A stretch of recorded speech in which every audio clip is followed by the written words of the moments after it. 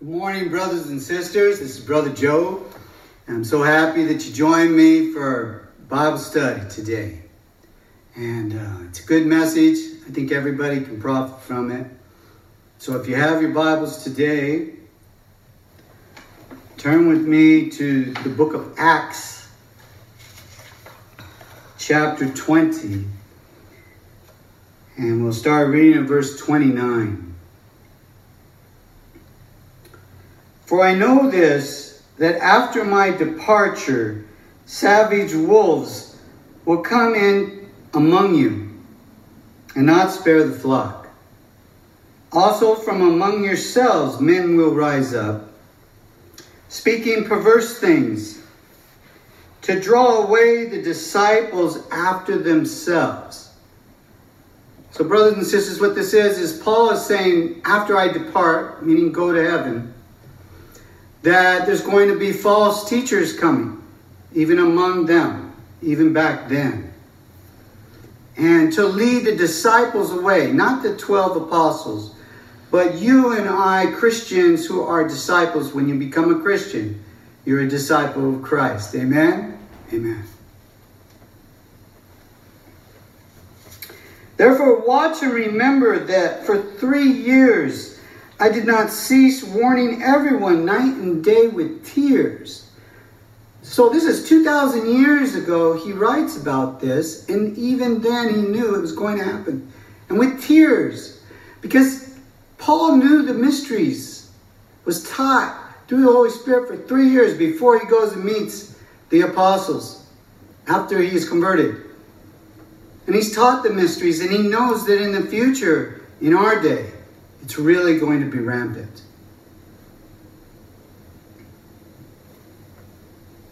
So now, brethren, I commend you to God and to the word of his grace, which is able to build you up and give you an inheritance among all those who are sanctified. Those that are sanctified are those that have the Holy Spirit. You and I who believe that Jesus came incarnated in human form to die a suffering death, pay the penalty for you and me, was buried and arose. And then we have repented of our ways. As Acts 2:38 says, repent and be baptized in the name of Jesus, and you will receive the Holy Spirit. That's who he's talking about there.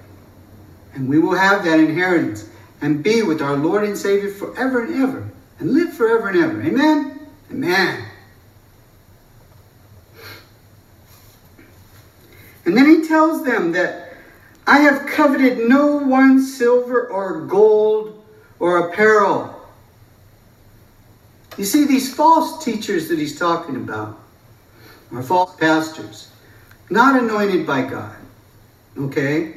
Only by men. But they're not anointed by God to preach.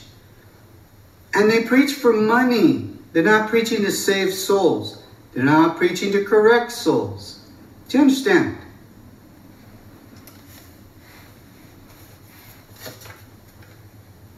In 1 John chapter 4:1, it reads, Beloved, do not believe every spirit, but test the spirits, whether they are from God. Because many false prophets have gone out into the world. So as Christians, we need to test the spirits, right? The spirits that are teaching you. You need to know, are they from God?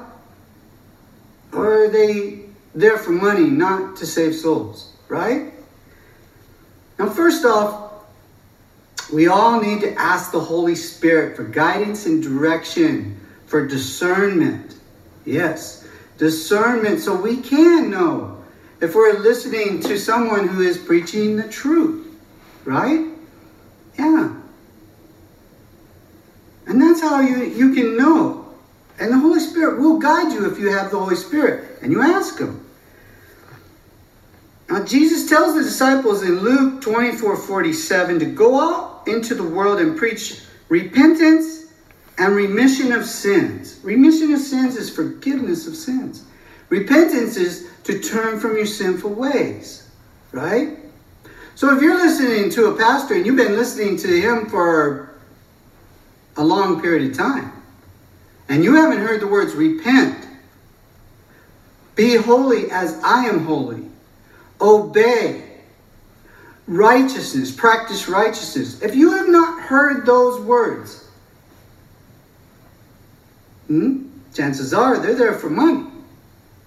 You understand? They're going to preach the things you want to hear. They're going to tinkle your ears. Yeah. Make you feel good about sinning. It's okay. I'm the worst sinner in the building. If you hear a pastor say that, you need another pastor. You understand?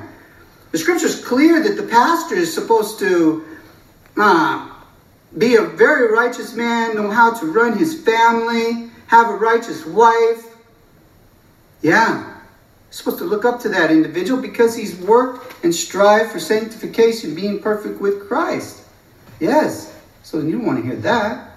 But people may want to hear that. You understand? So follow me over to the last passage that we'll read. Is in 2 Timothy chapter 4. And starting with verse 3. For the time will come when they will not endure sound doctrine, but according to their own desires, because they have itchy ears, they will heap up for themselves teachers, and they will turn their ears away from the truth. You see, people want to hear those Dr. Goodfield sermons.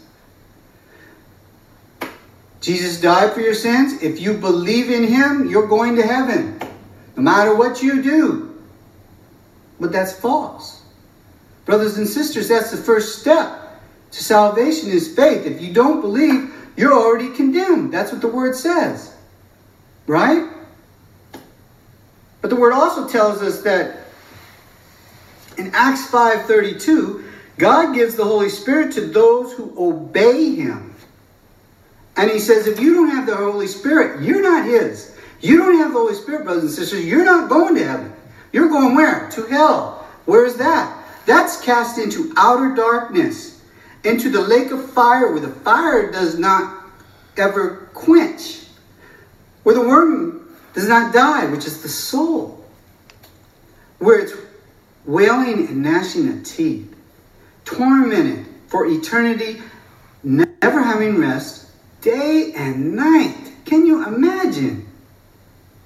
Can you? Brothers and sisters, those are all scriptures that I have quoted exact in the Bible.